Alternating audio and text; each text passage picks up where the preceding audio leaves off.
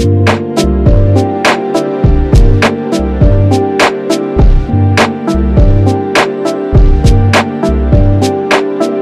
out this weekend that The Elder Scrolls 6 is still in pre-production. It was announced way back in 2018, and we still don't look like we're even close to playing it. Good morning to you. I'm Shane Satterfield from Sifted, and this is Good Morning Gaming for Monday, January 24th. It comes bright and early every weekday to our patrons who pledge at patreon.com/sifted, and it's delayed a couple days for everyone else. If you like our content, we also have a separate podcast feed for our flagship show, Game Face, that you can find by searching your favorite podcast service. You'll find the podcast versions of the rest of our content in the same feed you found this. So, about The Elder Scrolls 6. It's kind of hard to complain about not getting The Elder Scrolls from Bethesda when you know that Starfield is coming, as the trailer says, on November 11th, 2022. Here's the thing, though. Elder Scrolls 6 was teased way before Starfield was ever officially announced. So you'd think that it would probably be the next in line. Or at the very least, it would be coming hot on the heels of Starfield. However, that does not appear to be the case. For a Bethesda game to be in pre-production means that we're probably looking at 4-5 years until we actually play it. I wasn't a math major, but that puts us at about 2026 or 2027 to play the next Elder Scrolls. Now, obviously you need to keep in mind that Bethesda was just purchased by Microsoft. And with that deal comes some perks, some fringe benefits. And that is having the resources of Microsoft Game Studios there to help you with your engine, to help you with any audio issues you may be having, to help you with any networking issues you may be having. There's a lot more support now for Bethesda's games than there were before. So, okay. Maybe that cuts a year and a half off the development time. You're still staring at a long time before you're going to get to play Elder Scrolls 6, which brings up the question. How early is too early to announce a video game? And why would Bethesda announce this game so early? Now, I do remember back 2016, 2017, it had been a long time since Skyrim had been released, and fans were starting to get antsy. You have to also remember that back then, Bethesda was doing huge press conferences at E3. And generally, it needed something for the stage for those big press conferences. People were asking questions. People were wondering what's going on with the game. Is the game even in development? And so, in some ways, Bethesda's hand was forced a little bit. It probably felt it needed to let its fans know that the game was in development. And at the time, I don't think anyone assumed that we'd be sitting here in January of 2022, and we still wouldn't have a hint of when we'd actually be playing it. So, surely, GameStop opened up pre-orders for that game on the day after it was announced by Bethesda. Surely, thousands and thousands of people have pre-ordered the game already, sight unseen, because it's Bethesda, because it's the Elder Scrolls. So, you have GameStop sitting on top of maybe $1 million of pre-order money that it can just use to invest or otherwise generate income or revenue off of that money and never pay the pre-order folks a cent. Well, which pre-orders, I don't even know why people do them anymore. That's a whole other story. And maybe we'll tackle that someday on Good Morning Gaming. But to me, to announce a game that you know when you announce it probably was barely even a glint in the eye of Todd Howard. He probably had concepts and stuff scribbled down on the back of a napkin, maybe. Maybe he knew where the story was going. He knew what the plot was going to be. But my guess is he probably didn't know much more than that. And so, is Bethesda trolling fans? Is it trolling the press? Or is it more likely that it's covering its ass? At least back then. And maybe in hindsight now, and hindsight's always 2020, maybe it was a ploy to get acquired. Maybe it felt like it needed to put out there that its biggest franchise is in production. It's like you're using your favorite fishing lure when you go to the lake. Try to catch some fish. You look in that tackle box. You got 5 or 6 lures in there. And there's that one that always seems to catch the fish. And for Bethesda, that lure is the Elder Scrolls. So, was it a ploy to get acquired? Possibly. If you watch Pachter Factor, which is a popular show on Sifted.net, hosted by financial analyst Michael Pachter, if you listen to that show, he'll tell you a story about being at an event in San Francisco and Bethesda coming up to him and trying to get him to be the middleman between Bethesda and some other publishers they were hoping to be acquired by. So, Bethesda has had, let's just say, it's been standing on the side of the lake, on the side of the pond for a while now, tossing that line out into the water. And maybe it realized if it wanted to catch that big fish, it needed to use that Elder Scrolls lore. So how does it hurt to announce these games early, if it does at all? It's a bigger deal for platform holders because people buy their console, their platform, based upon the games that they believe they'll be getting exclusive for that platform. Now, Bethesda at the time was a third-party publisher, and 99% sure The Elder Scrolls 6 was not going to be exclusive to one platform. So it's hard to begrudge it in that way. And in fact, and maybe when it's all said and done, there's really no detriment to announcing games years and years earlier. I know, as a games journalist and a podcaster, this long development cycle has afforded us to talk about The Elder Scrolls 6 at least 5-6 times in the last 3 or 4 years. That's how big the franchise is. So it's hard for me to complain because it's given us content for several years now at this point. Perhaps if there's anyone who's getting the raw end of the stick on stuff like this, it's the fans. Because when you announce something, maybe you go pre-order it, as I said earlier, at the very least you're very excited. And in some cases with a franchise like The Elder Scrolls, you're bursting at the seams with anticipation and excitement. And maybe you need that $60 that you dropped on the Elder Scrolls pre-order that's just been sitting there and probably will continue to sit there. But really, I feel like it's an emotional cheating on the part of publishers to announce games so early and then leave their fans hanging for years and years and years. And the irony is that just prior to them announcing The Elder Scrolls 6, Bethesda had become really good at announcing a game and then having it in our hands within 6, 8, 9 months. Remember Fallout 4? Announced that game, I believe, at E3, and it was out in the fall. Bethesda was one of the least egregious offenders of this in the past.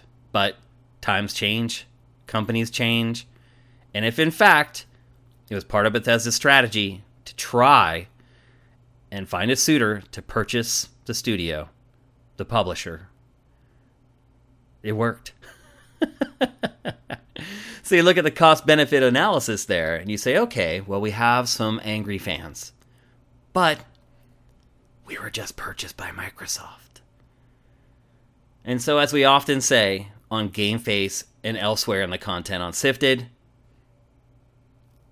all you can do is bet with your money. And I would also say, in the future, maybe don't pre-order games.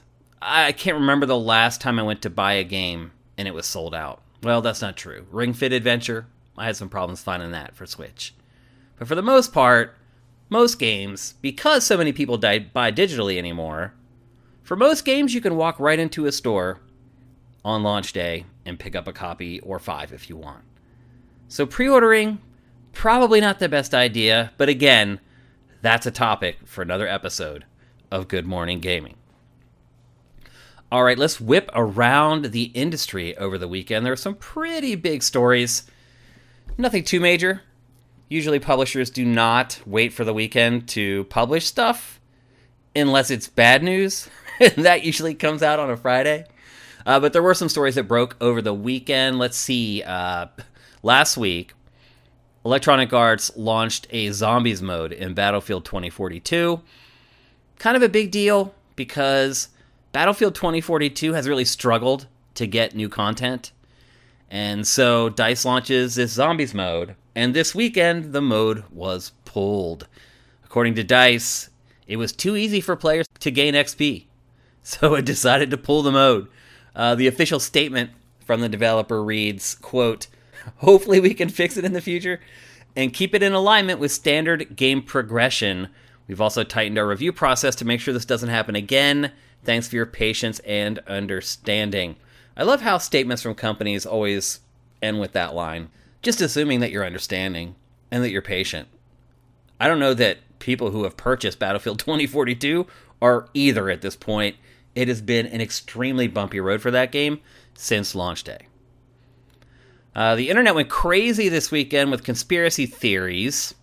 Apparently anything with the numbers 1, 2, or 3 in it is a hint that full backwards compatibility is coming to PS5.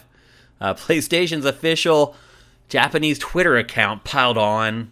It had this cryptic tweet that has turned some of the skeptical people like myself into believers or semi-believers. Maybe we'll get some sort of official announcement soon. Generally, that seems to be how Sony operates. Stuff gets leaked, and then within a week and a half, we get an official announcement from Sony. We'll see how that goes with backwards compatibility for PlayStation 1, 2, and 3 on the PS5. Obviously, PS4 is already handled. I also question, too, just how big of a deal it is. You know, I had a PS3. I still have a PS3. The PS3 Fat. That's backwards compatible with PS2 and PS1. I think I used the backwards compatibility on that thing like a handful of times. But you have to rip it out of my cold, dead fingers. It's funny. It's funny how attached I am to the PlayStation 3 because it's backwards compatible, even though I never use it. Anyway, we should expect some official word on that stuff very soon. As the saying goes, this is a very common saying on social media anymore, F around and find out. It's one of those phrases that is applicable in so many cases, and that's exactly what a Roblox player did. A guy named Benjamin Robert Simon was an idiot, and he allegedly swatted the Roblox developer conference. He called in like a terrorist threat. They had to shut the conference down while they cleared the convention hall.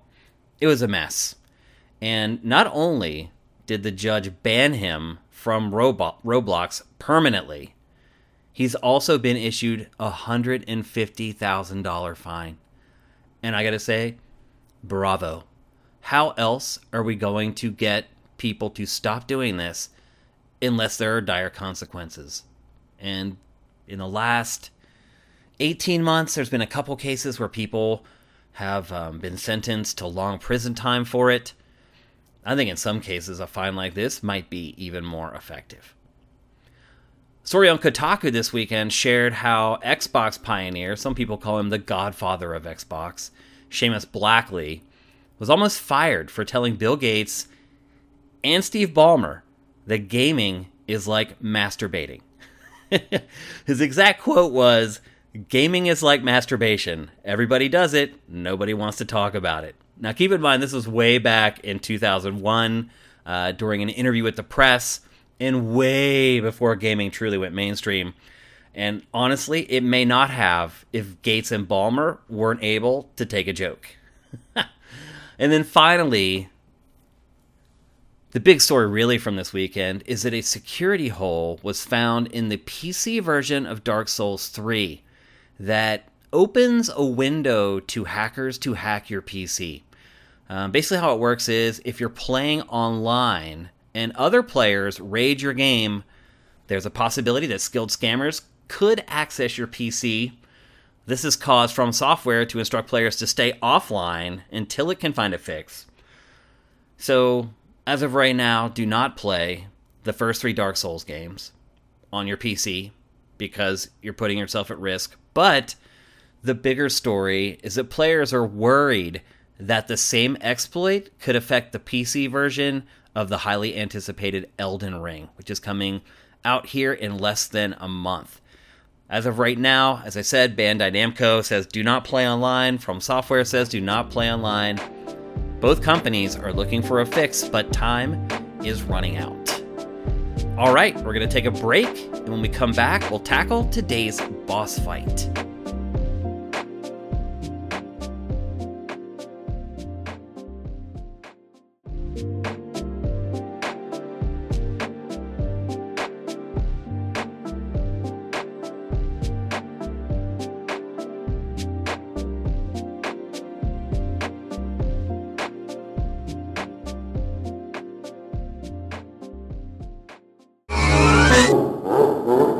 Welcome to today's boss fight, where I tackle random topics that may or may not be related to video games. For this first episode of Good Morning Gaming, I'm going to bring something back up from GameFace 285 because a story had broke right before we started recording, and I really hadn't had enough time to kind of digest everything. In that story, one of the biggest stories of the last decade in video games is that Microsoft, Xbox, has purchased Activision Blizzard.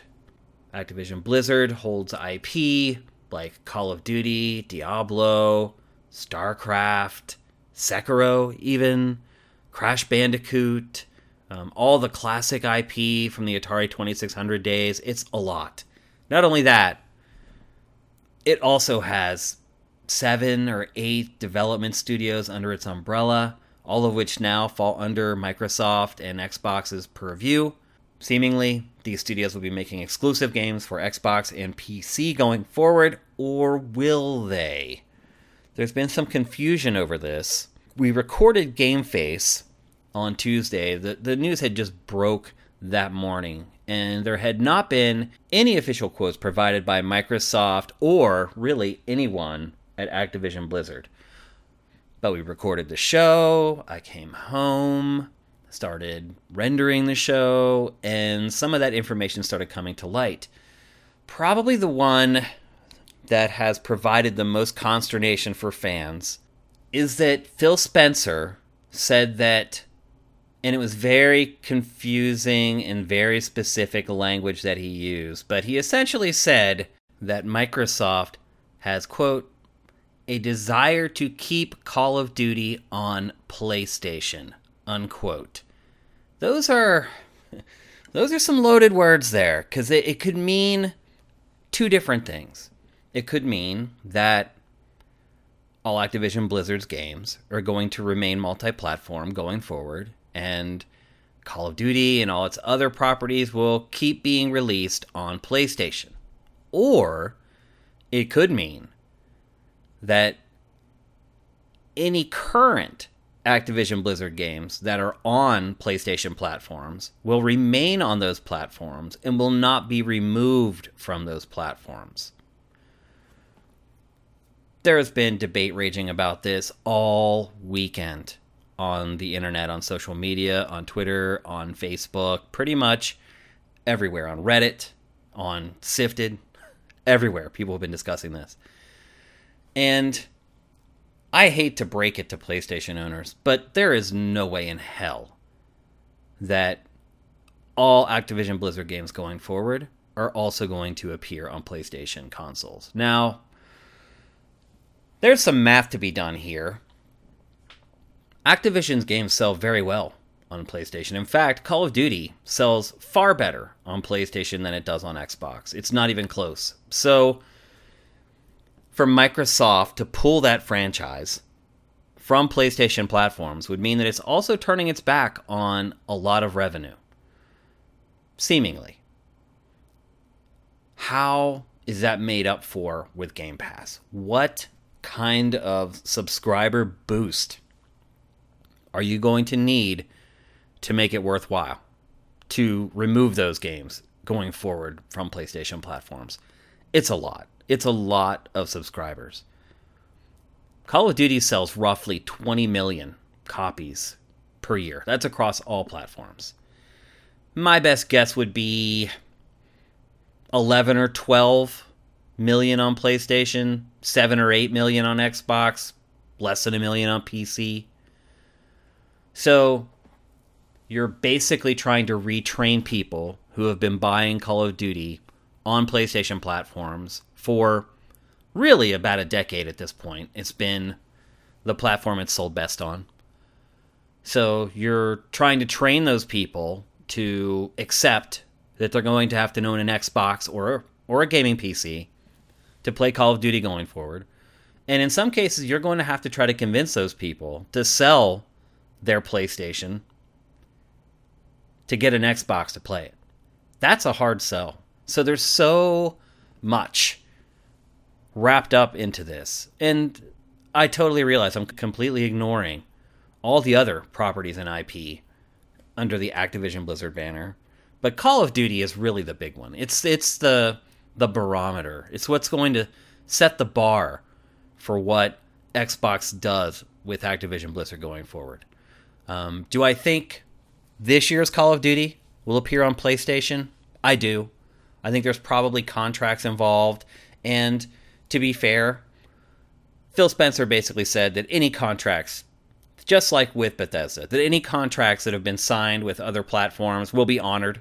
And I would believe that this year's Call of Duty, if there is one, there's rumors swirling that Xbox may make it every other year and change that strategy, which is crazy. But if there is one coming this year, I do believe it will launch for PlayStation. However, I also believe that this will be the last one that is released for PlayStation. I know that's a hard pill for some of you to swallow, but you don't spend $70 billion on something just to give it away to somebody else.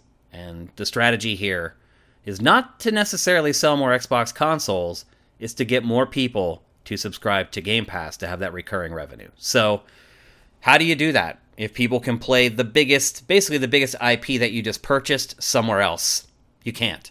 Which leads me to believe that there will be a grace period. I do believe that probably any Activision Blizzard game that's announced right now for PlayStation will come to PlayStation. So any game like Diablo 4, Overwatch 2, any of those big games that have already been announced for PlayStation, I believe will still come to PlayStation. But once those contracts have been satisfied, all bets are off.